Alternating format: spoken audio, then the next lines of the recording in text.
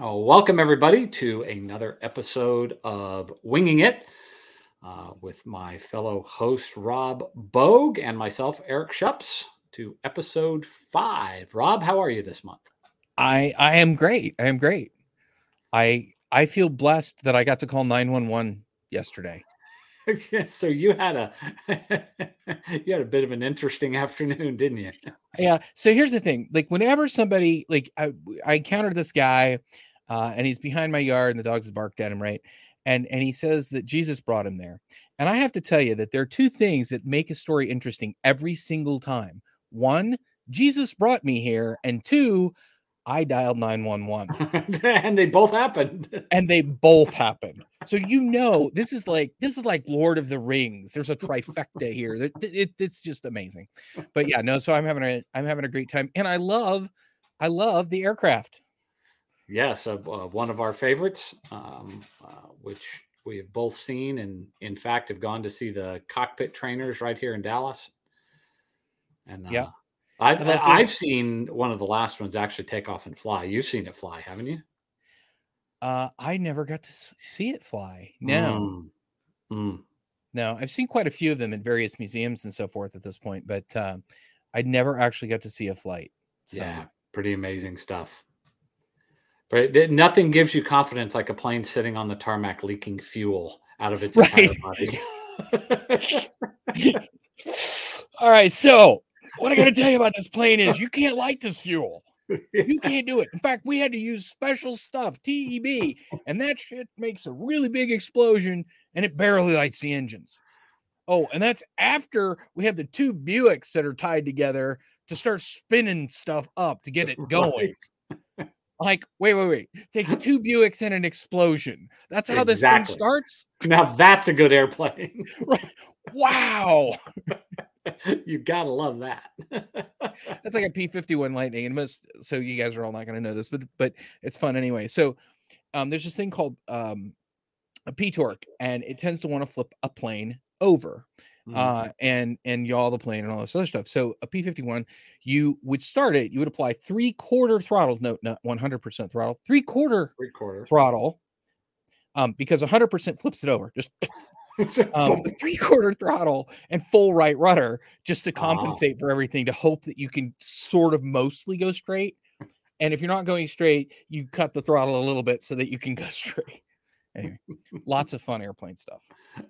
So if anyone has wondered why this series is called Winging It, it's well, for two reasons, really, because Rob and I share a love for airplanes and all things related to flying, but secondly, because most of the time we are just winging it. Yeah, what are we making up today? Well, I don't know. We'll figure it out. Although this time we come prepared, shockingly enough. I know, we have slides. Yeah, scary. So let's go ahead and jump into this month's episode, which hopefully has better audio and video quality than last month. I apologize for my... Apparently last month, Eric was on the moon. And the Apollo mission cameras no longer functioned, and so he was frozen. But yeah, good times. Yeah. So new episodes every second Thursday. You can watch us on our YouTube channel or on our Facebook live stream. Feel free to leave comments on those. We'll get back to you. You can always go to communitycloudcast.com to see a listing of previous episodes. And remember that this is just one of our series. We have the regular Community Cloudcast, which Rob has been a guest on. And we also have the VNext series that Paul McCollum runs, that strangely enough, I was the guest on for our last episode, which was a good conversation about artificial intelligence. I have to thank our sponsors, of course, because we can't do these sorts of things without our sponsors. Aptigent with Power Tools on the Power Platform, Salesforce, Nintex, IBM BPM, and Zapier. So get all your fancy dancy plugins by just looking up Power Tools or going to aptigent.com. And also of the various offerings that Rob has, change management is being, I guess, highlighted this month. Rob, tell us just a brief thing. I mean, nobody has any problems with change, right? Like, you just tell people to change and they just change, right? Sorted. Yeah, no. So 70% of change projects fail. We don't want yours to fail. Go to Confident Change Management. We'll tell you how not to fail at your change. Super easy. There you go. Good stuff. All right. So our topic this month, which should be a fun one for us to sink our teeth into, is separating fact from fiction when it comes to cloud collaboration. Of course, we're specifically talking about the Microsoft stack in this series, in Microsoft 365, Office 365, Teams, et cetera, et cetera. But I'm sure many of these apply to other technology stacks as well. Well, let's start with this, though. Let's start with this. What does collaboration mean? Right? Like, you and I have done this for a long time. And I used to have so much fun with clients. Like, have you ever had that annoying client? You're like, these people, like, I mean, they're just off the end. And they come in and they tell you, hey, we want to do collaboration. I'm like, cool, tell me what you mean. And they'd be like, we want to do collaboration. And I'd be like, cool, tell me what you mean. And about time number 3, I'd go, well, do you mean to conspire with the enemy? Right? And they all look at me like, I'm like, that is one of the definitions. Is that the one you want? Or should maybe we define something different? Collaborate all the things. Yeah, like collaborate those things and stuff. So I guess in our common lexicon, at least in the space that we're in, this would typically mean information sharing in a web-based context, disconnected and some sort of intermediary platform. Of course, we think of SharePoint, but it could be tools like Teams that sort of aggregate chat and other information together. Yep. But it can also be email, for that matter. I mean, we do a lot of collaboration over email, and sometimes our collaborative systems, aren't that collaborative really at all. They can either enable or disable, right? And I think we've probably both seen the IT departments that disable collaboration. They turn off all the features. They're like, hey, I'm going to go to a new platform, Salesforce, Microsoft, whatever. Let me see if I can just flip every switch off. Like, okay. Yeah. But that's a good point, in that collaboration is really the antithesis of control when it comes to information sharing within an organization. Yep. What we really want people to do is work together in a decentralized fashion and not centralize it all through IT, which of course is the remit of IT, also known as the Department of No, to minimize all the various spinning plates that are out there and restrict what capabilities users have at their disposal, because of course these things are expensive to support and maintain. But it is, to this day, and always has been, a push and pull between IT control and end user collaboration that I think the cloud has finally tipped that maybe in the direction of the business user. Oh yeah. Because they're like, if you don't do this for me, I'm grabbing my corporate credit card and I'm going to buy it somewhere. Right? Because you can buy something somewhere that'll do sort of what you want, whether IT knows about it, approves it, thinks about it, right? And so it's absolutely tipped towards the user. And the people who are still trying to do control in the IT departments are fighting a losing battle, right? And so how do we help them transition into ways of helping their users and not losing too much? When I was talking about governance and engagement, right? And I'm like, pick one, because you can have one or the other, but you really can't have both. Now that's not really true, right? Like, you have some engagement, some adoption, and some control. And how do you find that balance? But it's definitely hard. And it's like somebody's got their thumb on the wheel and they've definitely tipped it towards the end users. Well, I think that's a good thing. But, also being in IT and having been in the IT management space, I can understand how difficult that can be for IT departments, especially when they have to support those tools. But, at the end of the day, the business is paying the bills. Right. We got to get shit done. True that. So let's bust a few myths here, and this is just a smattering of myths that I came up with just off the top. Are we busting a move or myths? Pardon? We're not busting a move. We're not busting a move, Rob. Okay, myths. Okay, we're way too old to be busting any moves. If we bust a move, we're more bust likely something to bust else. a bone. Yeah, move busting days are over. So we'll stick to some myths. because Okay, that's safer. So that means we get to blow stuff up, right? Well, metaphorically speaking, indeed. Yeah, We're not too old to blow. You're never too old to blow stuff up. No, That's just as long always as you don't get a friendly visit from the ATF, you're good. that. So let's start with the big one, the big kahuna of all cloud myths, right? The one. The cloud is cheaper. Well, we told people from the very beginning that this wouldn't be the case. Right. And when I say we, I mean the collective community as a whole, but certainly us in particular.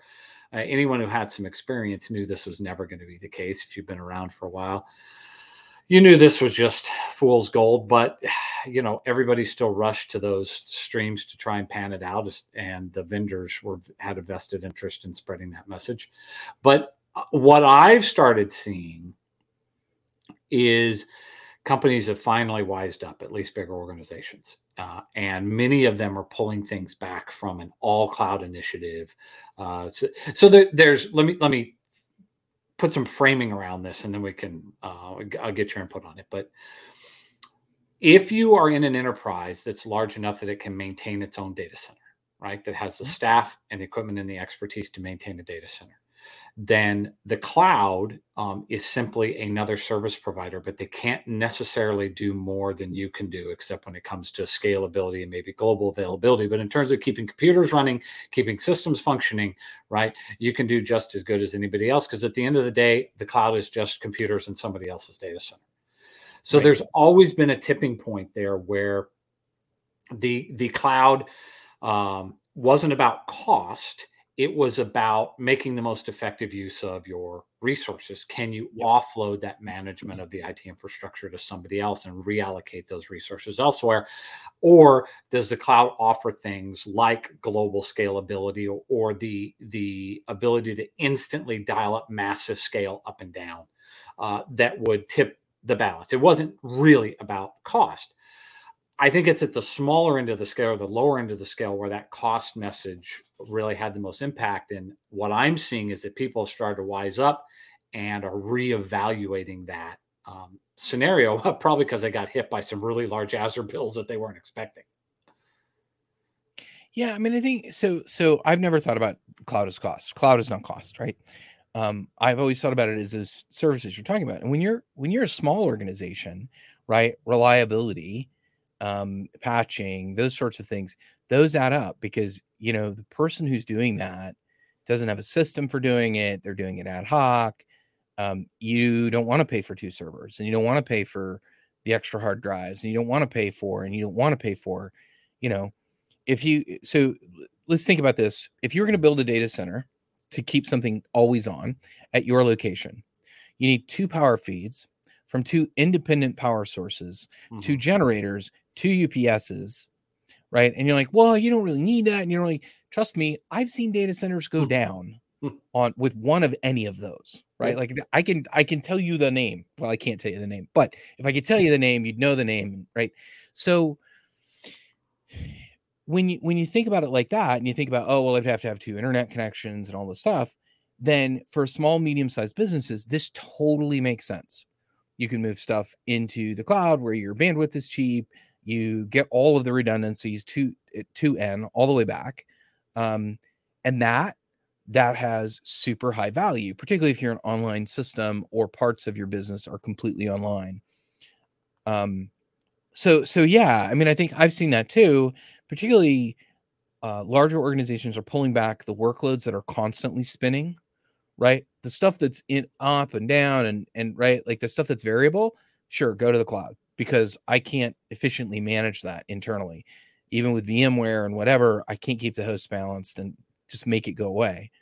But if you have, big batch processes that run all the time, those they're pulling back because they're like, the cost efficacy isn't there. And do you think it's also that organizations have started to look at consolidation of legacy systems, that the natural attrition that happens of older systems being, melded into new, the rise of virtual computing management, and sort of this cloud in the data center type of concept with better software controls and whatnot, that just the natural pace of innovation has lent itself to making it more affordable. And those systems that work in the cloud now coming down to on-premise have just made it easier to run your own data center with less staff. Yeah, I mean, I think some of it is that. Yeah, some of it is just the market's changing, right? I wouldn't say that I've seen a lot of apps get retired. I don't know about you, but pretty much when somebody comes to me and they go, "Hey, we want you to develop a new app for us, and we're only going to use it for a year." And I'm like, "Okay." Right? And I know when we get those calls, the average time that system's going to run is 5 to 7 years, right? And they told me 1 year, right? So I don't see actually a lot of the retirement. It totally baffles me when I see applications and stuff running on like Windows NT, and you're like, "Oh my God, that boots on the new processors?" I wasn't aware. Right? And they're like, no, it doesn't. We emulate one because we have it in a VM and we're emulating an old processor. I'm like, oh my gosh. Just yesterday, I ran into something that was a fixed width record. And let me tell you what that means. That means COBOL, right? Because that's the only thing in the entire history of computing that has used a fixed width record. But I ran into that. It happened to be a government thing, but still, yeah. No surprise, right? Yeah. So we've been talking about the cloud being cheaper, but what about migration being easy? Yeah. These aren't necessarily in any order, but the three at the top are the ones that really jumped out to me. But everybody, and I mean everybody, who hasn't done it before underestimates the level of effort, time, and cost it's going to take to migrate to the cloud. They have either bought into what the vendors told them, which you should never do, in that this is just going to be, oh yeah, buy our cloud product and we have a service and let's just make it easy. Right? Press the button. Press the button. Yeah. And the easy button, we'll sell you the easy button and just make it work. And that doesn't happen. Microsoft hasn't done it. Neither has anybody else. The migration vendors have different tool sets to fit different needs. So you have to do a fair amount of due diligence there.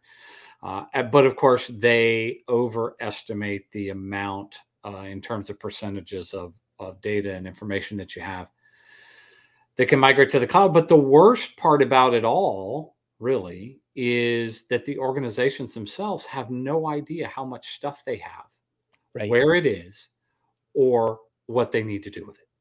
Right. I cannot tell you the number of companies I've walked into and I've said, how much data we're moving? And they're like, we don't know. Hey, Bob, you do backups. How much are we backing up every day? And Bob's like, oh, let me look. And it's, 57 terabytes or something.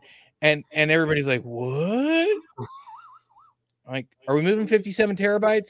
I mean, that's fine, but you got a big bill coming. I'm just saying.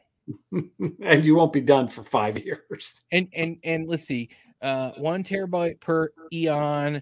That's forever. Forever. Yeah. It's funny. I didn't tell you this pre-show, but I had a conversation with one of our friends at Microsoft, and I was talking about one of the file pipeline processing tools that we have that pushes data to the cloud, and it's getting throttled because that's what the cloud does. And I eventually said, this is what you want me doing.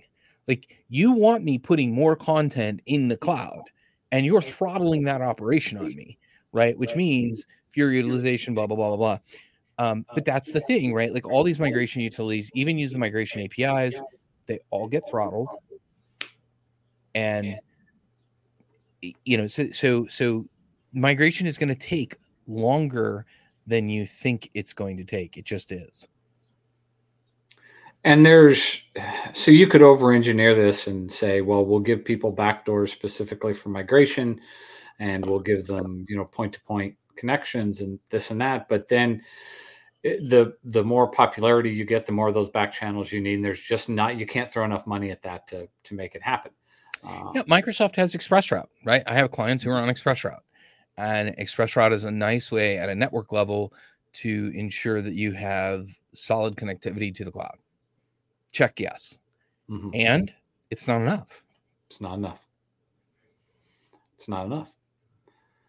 And the other piece that so many people fail to understand is because of the throttling mechanism, which they have to do to protect their platform. And this isn't a Microsoft issue. This is every cloud provider has to protect their platform for regular, user-based activities.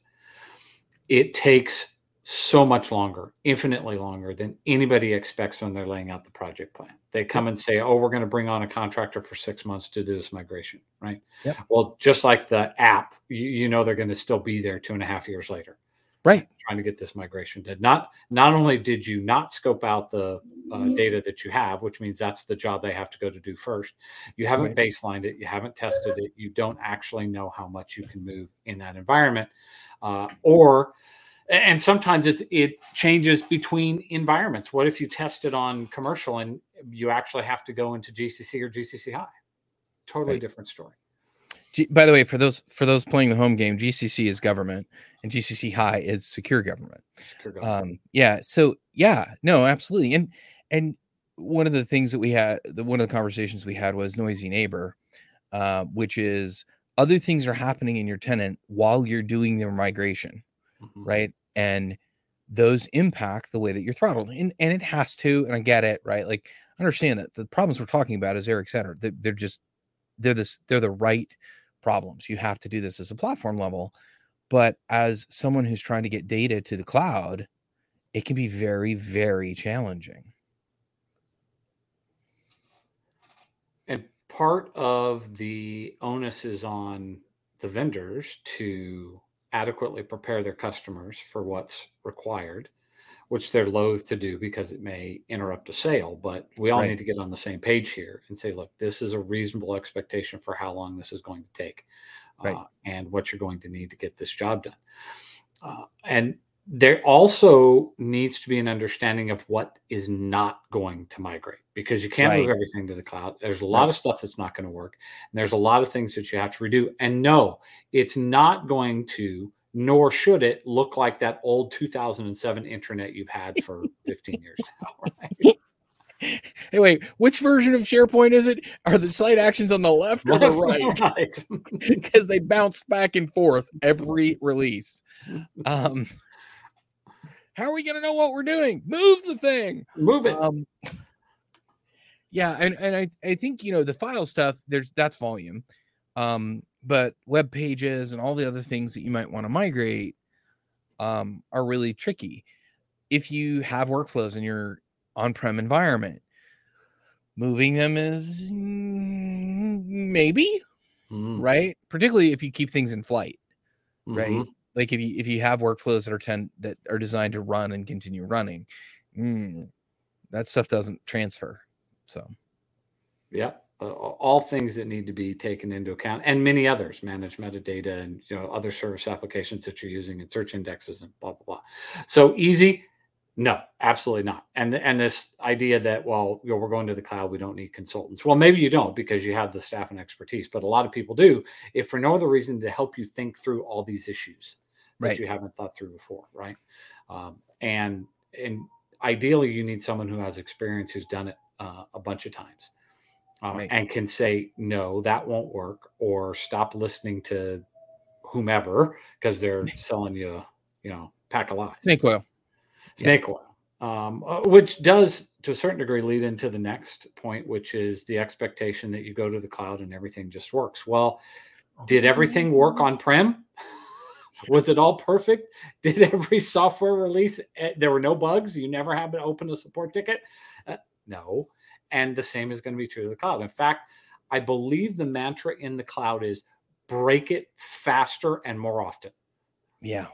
I mean, I think anybody who dealt with search for much time in SharePoint knew that every once in a while it was just going to break, and you'd have to reindex, and that would suck because it took a long time. and it would just break. And I can tell you from experience with customers, right? Like, it still happens, right? Like, I still every quarter have to open a ticket and say, hey, somebody go knock search over and pick it back up because he's lost his mind. And I can't tell you the user interface defects that people say, well, I can't select this box. And I'm like, no, you're right. You can't select that box. They did something. Yeah. Right. And you haven't been able to select that box for 10 years. Yeah. Well, 10 years, 2 months, 2 days. We don't know, but you can't. So, yeah. And I think the other thing that happens that's related to this, everything just works, is we all expect things to be where we left them last. Mm. You know, the menu options. So, for instance, site settings, and this has been a while ago, right? But they took site settings out of all the menus, and you can only get to it from site contents and from site information. Right? Those are the two ways you get to it now. So something we used to be able to do in one click, we now have to go through something else. And oh, by the way, there's 2 paths to get to it because it's SharePoint, and we like making lots of ways to get to it as long as there's 7 or 8 clicks involved, right? And so, yeah, like, they keep moving stuff on us, and they're going to keep doing that. There's no way to slow that down, turn that off. And Microsoft takes a lot of slack for this. In some cases, they shoot themselves in the foot. In many cases, they shoot themselves in the foot, and they got people working on these tools that have, don't have a history of using them, or in some cases never have used them. But it also happens on other platforms. I mean, Salesforce is no exception. They move the cheese all the time, right? I'm constantly getting every quarter. They have these sort of quarterly releases, and you get these features are being retired in summer 23, and it's March. Well, right. Okay. Let's go bye-bye now. Bye. And some of that is, we tried something and it didn't work, right? Fair enough. Right. Or, their infamous telemetry says people aren't using this, even though it may be very important for a small subset of people, or whatever baseline metric that they're using. In most cases, I can't say in all cases, but in most cases, these aren't just capricious, we want to mess with the users, right? There's a reason that they're doing these things. But that doesn't change the disruption or the fact that, no, everything does not just work. Yeah. Well, Microsoft is recently announced that the 2013 workflow engine is going to stop, right? And they've got a timeline for it and whatever. And so now you're going to be using Power Apps or Power Automate, sorry. And that's disruptive because it means that if you had workflows on-prem, they no longer migrate, right? Because there isn't an engine for them to land in. Not that they necessarily always migrated well before, but now it's like, no, not at all. So that's natural evolution, and that's all okay. It's a lot about how do you build the path from where you are to where you're going. We saw InfoPath retire, and that felt like a decade. Because it just took time for people to convert all the forms and stuff, and we're going to keep seeing that with the cloud. And the trick is that data rate and how much lead time you get. I've definitely had clients when they turned off the 2010 engine, where they turned it off, and the client's like calling me like, "Why are my workflows not working?" And did you not get the memo? They sent it on everything. I mean, they sent out carrier pigeons, right? Like, they were serious. But they also only gave us 5 months advance notice. Well, okay. But carrier pigeons were involved, and that was impressive. The challenge for the business, of course, is that this is work. The vendor retires a feature, and it's work that has to be done that doesn't move the ball forward. Right?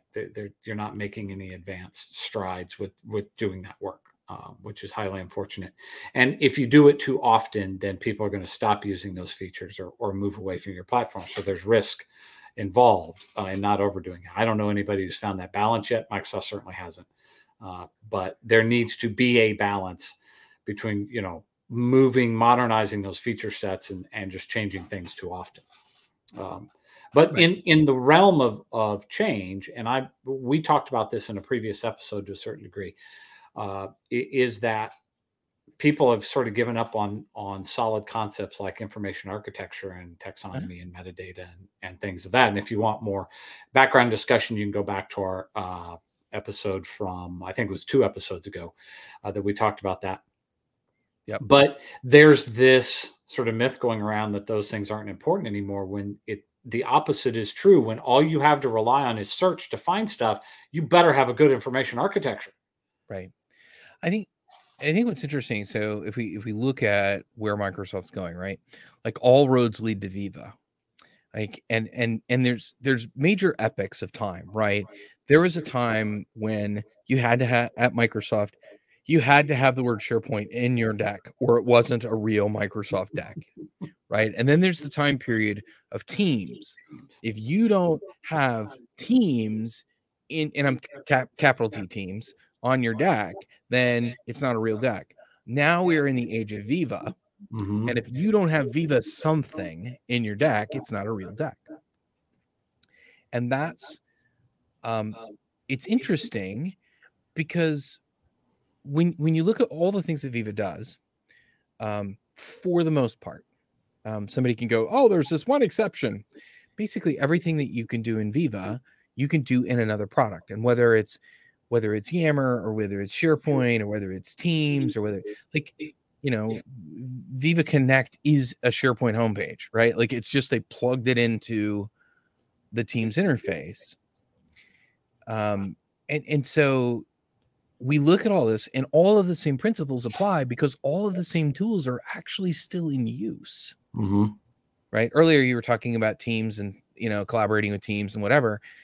And so Teams is basically sitting on top of 2 things, right? It's sitting on top of SharePoint for file storage, and it's sitting on top of Exchange for messaging. It's not different fundamentally. They're just bringing an interface to it. And because of that, all the same principles apply. And I don't know what you find, but I find that somehow naming it Viva changes people's perception of it. Well, yes, in which case you say bravo to Microsoft's marketing department for, forcing that mind change. But at the same time, it's nothing but a set of plug-in components. It's not even a cohesive story by any means. And it's certainly skipping ahead to a later data point. It's not a replacement for your company intranet. Right. And worse, if we're going to throw daggers at it, and it certainly is worthy of having lots of daggers thrown at it, it doesn't meet the needs of a large portion of customers. It meets the needs of a very specific portion of customers who sit in front of their computers all day and are in Teams. Yeah. And beyond that, it doesn't meet the needs. And I've had this conversation with customers saying Microsoft just doesn't understand the way our business works. And they don't, and they don't want to, because they've found their new marketing horse that they're going to ride. That's not to discount that or say that Viva isn't a good thing or that it doesn't have value, because both of those are true. It is a good thing and it does have value. But it's another one of these one-size-fits-all stories. Just like you said, first SharePoint was solves everything. Then it was Teams solves everything. Now it's Viva solves everything. And none of the above are true. And that means that the customer, as always, needs to think about their particular needs in designing their overall strategy, information architecture, to encompass these multiple products, and not just buy into these things. Because I guarantee you, as any company that has to keep being seen as an innovator, 3 or 4 years from now, there will be something other than Viva that will be the new marketing pony. Right. There has to be. Has to be. And I think, when you describe it as a marketing thing, and I get that most of the listeners are not going to get this reference, but IBM used to have a thing called WebSphere, right? And WebSphere was not a product. WebSphere was a brand. Mm-hmm. And it included stuff that was totally incompatible. You could be like, oh, this is WebSphere A and this is WebSphere B. I should be able to plug them in. And you'd go to do that. And it was like matter and antimatter. There was this explosion, right? And people, people think about Viva as if it is a thing. It is not a thing. It is a collection.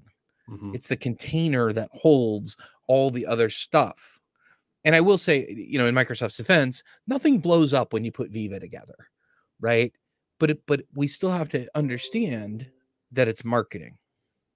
And once again, Viva is only exposing what you already have. So Right. garbage in, garbage out. If you Yep. don't design an information architecture, if you don't think how your site structure is put together, if you don't do news and hub sites and all those things you're supposed to do as part Right. of good, modern practice around IA, you're just going to get junk out of Viva. Leaving aside things like Viva sales and very specific things, Yeah. that are offshoot products, but because they rely on Teams and SharePoint and Exchange, those things that you have to have good hygiene there. And in SharePoint, good hygiene is all about, in the cloud anyway, is all about good IA. It still needs to be there. Never mind the fact that Microsoft has made it horrendously difficult with everything being a site collection. You still have to spend the time to put proper IA together for your content. And if you don't, Viva is going to be a very frustrating experience because it just won't deliver what you're expecting. Right. Anybody in a large organization struggles with Teams and the way that the Teams client interacts with them, right? Oh, I'm a member of 50 Teams, but it'll show me 30. And I know that this was there this last week. Now I have to go hit it from the other Teams as assigned, right? And so it is a struggle. And Microsoft is not helping us in this space, right? They're not making this easy. And we're back into the cycle of it should just be Google, it should just work, it should just know, and hey, AI is going to tell us everything that we ever want, and we're back in that same spot. So. Well, because it sounds good. It's that whole free lunch idea that right. You're not going to have to do any work, and that's not the case. And which also brings to mind another point around this concept that we're going to be able to fire everybody because we have the cloud, right? We don't need these administrators and designers and developers and information architects and all this stuff. That's part of the myth of the cloud being cheaper. And the truth is, maybe there's an inflection point where you have a point solution that requires a bunch of servers that are difficult to maintain. Think of Lotus Notes, right? For example, back in the day. Hey. Don't make me think of Lotus Notes. I've lost lots of hours there, buddy. Too true. All the pain and suffering and care and feeding that thing took to basically deliver email. And I know we'll get people saying, well, Notes is more than email. I know. But it's a database. Yeah. It's a database. Yeah. And yet, as the cloud becomes more sophisticated and we get more and more of these features, we have Viva and we have Teams and we have Syntex and we have this and that and the other thing.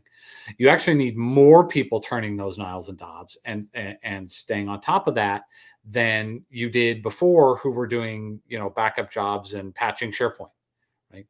Right. It's higher value work, right? For the organization, it's higher value work, but it's still work, right? Mm-hmm. I still have to do things. And I think, I didn't think we'd make it out of this episode without talking about AI. So we're not. People think, oh, well, AI is going to be the thing and it's going to solve all this stuff and it's going to write my PowerPoints and it won't do that. If ChatGPT can write a PowerPoint as well as you can, you need to be serving fries at McDonald's. Yeah, you do terrible PowerPoints. It's bad, right? And it's not that I don't believe in the power of AI. That's not truth. Eric and I were talking earlier this week that we use it, right? We are leveraging it. We're using it for muscle and horsepower in places where it makes sense. But at the same time, I would never have it build a deck for me. I would never have it write a document for me. Sometimes I will let it start. Sometimes I will let it give me ideas. Mm-hmm. Right. But again, we're back to it's a magical thing and it's just going to fix the problem. Clippy didn't fix the problem. Clippy is a generation old AI, right? Clippy, lots of people wanted to kill, right? Like there were targets that had Clippy on them for you to shoot. Eric's going, I shot a few of those. Yeah, I have done. Yeah. The argument, of course, is, well, we're in the early stages of AI and it's only going to get better. Sure. That's all true. But at the end of the day, you don't want AI writing code because it writes terrible code and it always will write terrible code. And it can't make, you're doing a presentation or you're doing creative work, it doesn't and never will have the capabilities to do what a human being could do. There are places where it makes sense. I think Copilot is an absolutely brilliant implementation of the things that Microsoft has done recently, right? Being AI, I couldn't care less. Copilot, now you're onto something, because you're providing a virtual assistant to people who are creating content that need ideas, or it started with the whole design stuff in PowerPoint, right? Where it would start giving you design ideas. And now we have AI that's helping to give you some ideas on a document, or suggestions on a slide deck, or formulas in Excel. That's great stuff. That's where we need it. That's where it works perfectly. But thinking that it's going to replace a legion of developers, well, if it replaces them, they were pretty bad developers to begin with, because the code is awful. And there are, I think, so Paul and I had this conversation at length. So if you want more on this, go check the latest vNext episode where we talk about AI in the enterprise. But I think we'll reach a maturity level where that it finds its place. We're in the hype cycle now, but it will find its place. One place I think that it can help is the next issue on our list, and that is this myth that it's so easy users don't need training. We'll just turn it on and they can just go figure it out. Anybody who's sat someone who's never worked in a collaborative environment in front of Microsoft 365, in front of a SharePoint site, and expect them to be productive is just crazy, right? It doesn't work. It doesn't happen. And especially if they've gone, say, from on-prem to the cloud. All right. So here's the thing, right? iPhone. Mm-hmm. Okay. So everybody says, oh, it should be intuitive like an iPhone. Intuitive like an iPhone. Now, I don't know what is intuitive about dragging your finger from the upper right corner down at a diagonal to get your controls until you've done it, right? Intuitive just means I've done it before and it makes sense to me, right? And I think that's the danger. We get into this with training. Well, like, I know how to create a column and add a list and blah, blah, blah, blah, blah. And I'm like, well, yeah, because you've done it, right? Mm-hmm. And the users are like, hey, look, my last thing was entering an expense report in Concur. Now I have to go do this next thing, and I don't know how to do it, right? And you're like, oh, it's on the screen. Do you know how many controls are on a typical screen? Or how many menus there are? If you want to play that how many menus in SharePoint game, the answer is 13. And you're like, is it really that unlucky of a number? Yeah. No, it's just that many. There's also this concept of well, Teams is intuitive because it works like a chat interface. Teams is intuitive because you've used Twitter and Facebook. Otherwise, Teams makes no sense whatsoever, right? What are I don't know who said what and when did they say it and who are they actually replying to and did they mean me and how do I make everyone see that it's not intuitive at all, right? If you think that the software we use today is intuitive, find your average 75-year-old, set them down in front of the computer and tell them to use it, right? Because that's crap. It's not, right? And we need to disabuse ourselves of this concept that things are just going to be intuitive and instead focus on making sure that we can deliver the knowledge that people need to use the tools in an effective manner. I mean, much like you were one of the early people pushing on this, we've both done a lot of work in this space of delivering training to users at the point of contact where they need it in context. And there are a number of people who have also release products in this space and other spaces to do the same thing. I think IA will help here in the long term of being able to analyze a screen you're on or situation, trying to figure out what you want to do to get the right content to you. That content still needs to be produced. AI could maybe help in that aspect as well. But at the end of the day, users still have to be trained, and every engagement that we ever do, bar none, if training is included at all, which it hardly ever is, there won't be nearly enough provision for how to get people trained. Right. Yep. And we still have a real problem. Another myth, of course, promoted mostly by the vendors as well. There's no need for branding. Like, how many times have we heard the refrain, well, you don't need to brand Word, right?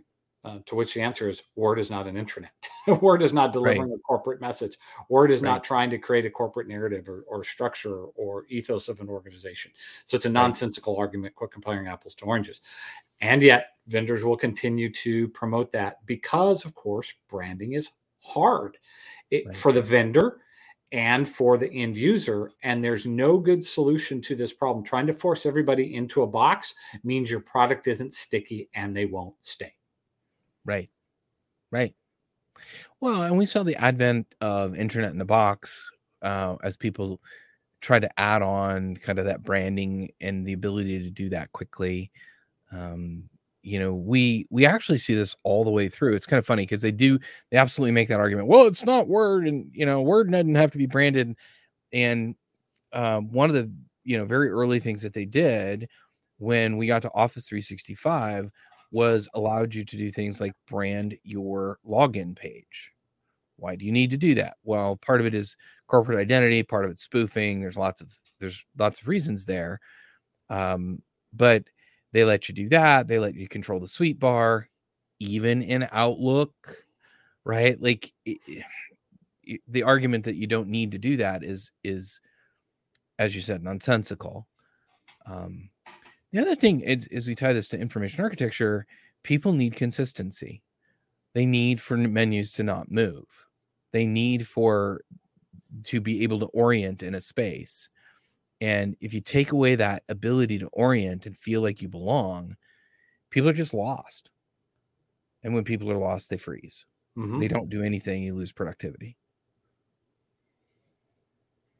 No question. And if your innovation is measured by how many times you change the user interface, then that's the opposite of innovation, right? You're not helping. And I'll give Salesforce some credit in this regard. Their interface still looks like it was plucked from 1995, but and in many ways, I think it probably was. I'm sure there are features that are still there from back then because that's how it looks.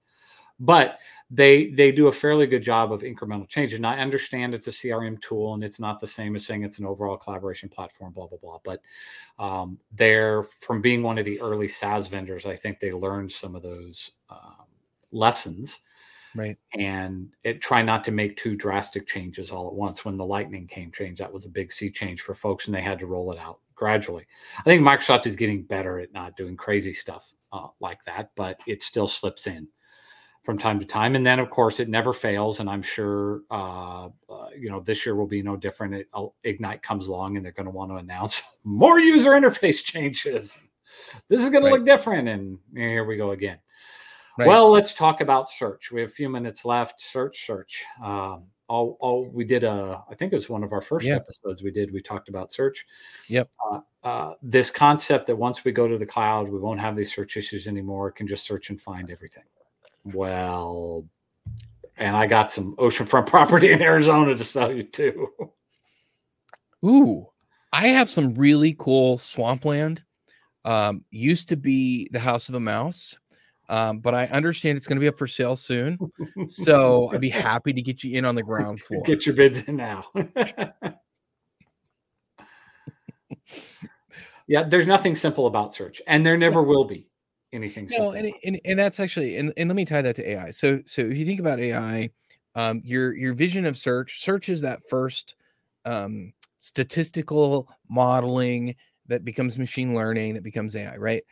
And so you have to understand it's massively large data sets, and it necessarily works in ways that you cannot comprehend with your own brain without slowly walking through it. And if you do that, as it pertains to search or AI, either one, it will have changed while you were thinking about it. Yeah. It's like the Schrodinger's cat, right? It's alive and it's dead.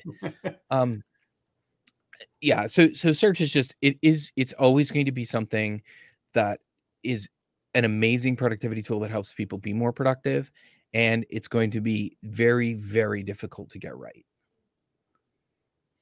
And so much so that there are people who do nothing but specialize in search. Of course, I'm thinking of Agnes right off the top of my head, and Search Explained. But it's an indicator of how challenging this can be to get right. And that hasn't changed in the cloud. In fact, I would argue in many ways it's harder because you have more surfaces that you're searching across and trying to bring that information together. Your corpus is bigger, ergo relevance is decreased. Right? That's simple math. I know you guys don't know what the equations are. Don't worry about it. But that's simple math. Like the bigger the corpus, the less relevant you're going to get. So the final piece that you alluded to earlier is this concept that talking about another sort of marketing pony to be ridden, and the whole Power Platform is the answer to everything, right? If you, you need to fix it, I really do need my stick pony, don't I? You do. If you need to fix it, build a Power App. Yeah. Yeah. Okay. If you thought InfoPath was fun, wait till you try and start building Power Apps that are sufficiently complex, right? And then let's just start with, what do I build? Should it be, I've got a SharePoint list, so I'm going to go build a SharePoint form. Or are you going to build a Canvas app? Right? Where are you going to start? Do you need a Power App page? And what part of that are you going to automate in the not a workflow engine masquerading as a workflow engine that Power Automate is? Right. Well, and I, I've built some really kind of very cool, very amazing things in Power Apps. So we built a flight attendant auditing solution that was dynamic in Power Apps. So it was a big project, really cool. Had to work offline because Wi-Fi wasn't working in the planes all the time. Amazing. They put it on iPad minis and it crashed because I literally was doing too much in Power Automate. It wouldn't run offline. And people don't think about that. They don't think about, well, it doesn't run offline, right? And technically you can make it happen. I can tell you that when a client comes to me and they say that, what I say is, okay, what's your budget? And I don't care what answer they give me. I go, multiply that by 10 and then we can talk. And by the way, and I should be fair, right? For offline access, all the other technologies, PWA and all that other stuff, they all have the same problem, right? Like, this is not new news, but people have been sold on the idea that you can now do offline and blah, blah, blah. And so we can build really cool Power Apps, but it has all of the quirks that you don't think about, that you now start to have to work around. Like, if you have a spotty internet connection, you have to build a collection to hold your data.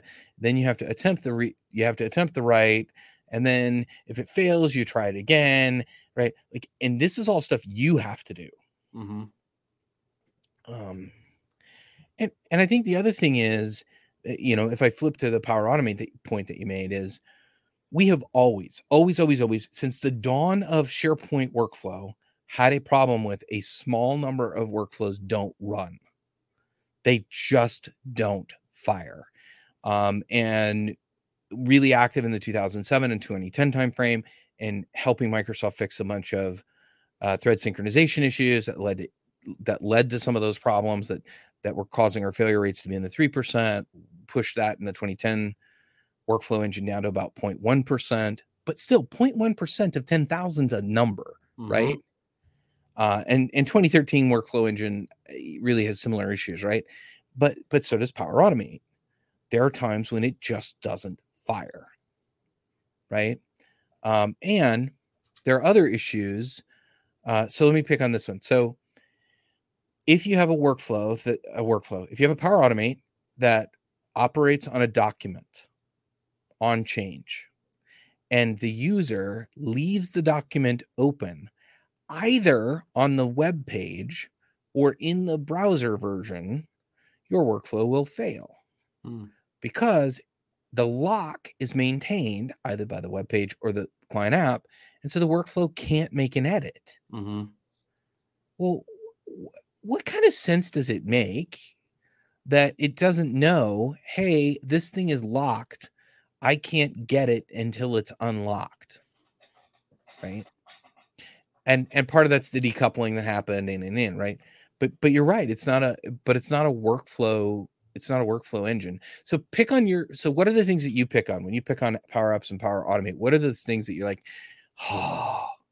Well, the first one, I got a litany of complaints about Power Automate that should have been solved a long time ago, right? Things like long running flows and Yep.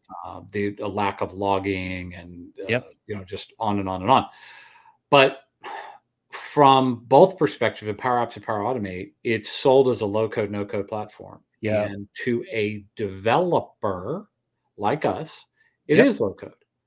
To Susie in accounting, right? Power Apps is a nightmare of code Absolutely. because it's expressions and formulas and syntax. And to get Power Apps to do anything at all remotely advanced, not even advanced, but just halfway moderate, requires a whole bunch of formulas. Absolutely. To make it work. There is nothing low code about it. And that disconnect between the marketing idea of this is a low code, no code platform to the actual implementation, there's a massive gulp there that needs to be overcome. The Power Automate stuff is more, nitpicky points about, things that it should do if it were a real workflow engine. But here's Power the Apps thing, has a big gulf. But here's the thing, though, right? Like, so if I need to build an expression and I want to add two numbers together in Power Automate, I have to call a function called add with two parameters that I add together. Mm-hmm. No user on the planet has ever thought to add two numbers. I use parentheses and a comma. They always think there's a sign on my keyboard that says plus. And I've known since my first grade that when you put a plus between two numbers, you add them. And except in Power Automate, it equals 22. Yeah, or 11, or right? Yeah. Like, it's just like, wait, it's a string, it's a number. So that's I think there are still some of these rough edges. And what happens is the folks at Microsoft have gotten so used to the rough edges, they don't even see them anymore. Mm-hmm. Right. And the first time that I have to tell a customer, okay, to do math, you're going to use the add function or the sub function or the mul function. And they're like, what? I'm like, no, symbols are not allowed. We don't like symbols. We think aliens are cussing. Yeah. That's a funny example. And I know why you bring it up because you and I have had this conversation before. But in one of our updates, we released basic math functions: subtract, add, divide. And a couple of people asked me, why would you do that when the platform can do it itself? Well, number one, not all platforms can do it, which is why we did it. But number two, right, because of that very particular conversation, because Susie doesn't know how to do add, open parentheses, 1, 2, close parentheses to get 3. Right. But if you present her with a prompt screen, right, that says number 1, number 2 result, oh, okay, 1, 2, and I'm going to get 3.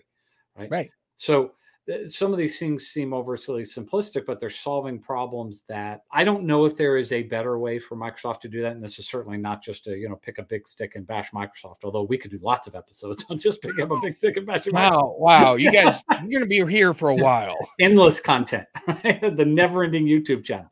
But they are not as easy as the vendors make them out to be. Yeah.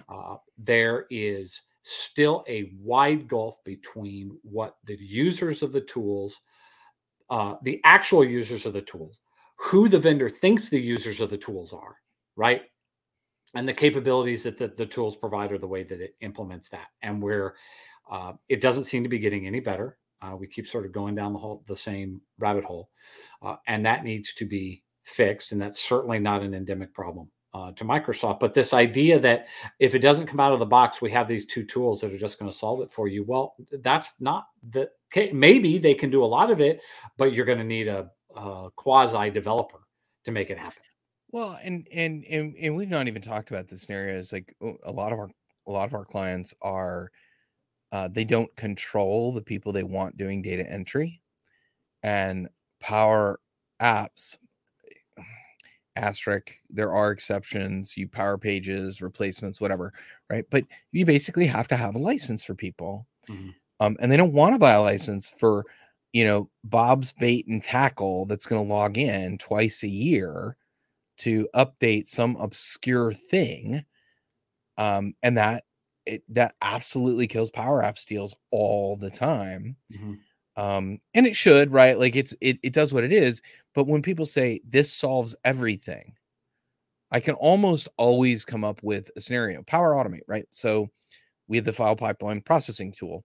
And it will, I guarantee you, it will fire every single event, every single thing that you give it, it will fire, or it will throw an exception and log a message, period. There's no exceptions to that. It also does high volume, right? I would loathe to put some of the volumes that we run through the file pipeline processing stuff through Power Automate, because as you said, the logging's not there. All the stuff is just not there.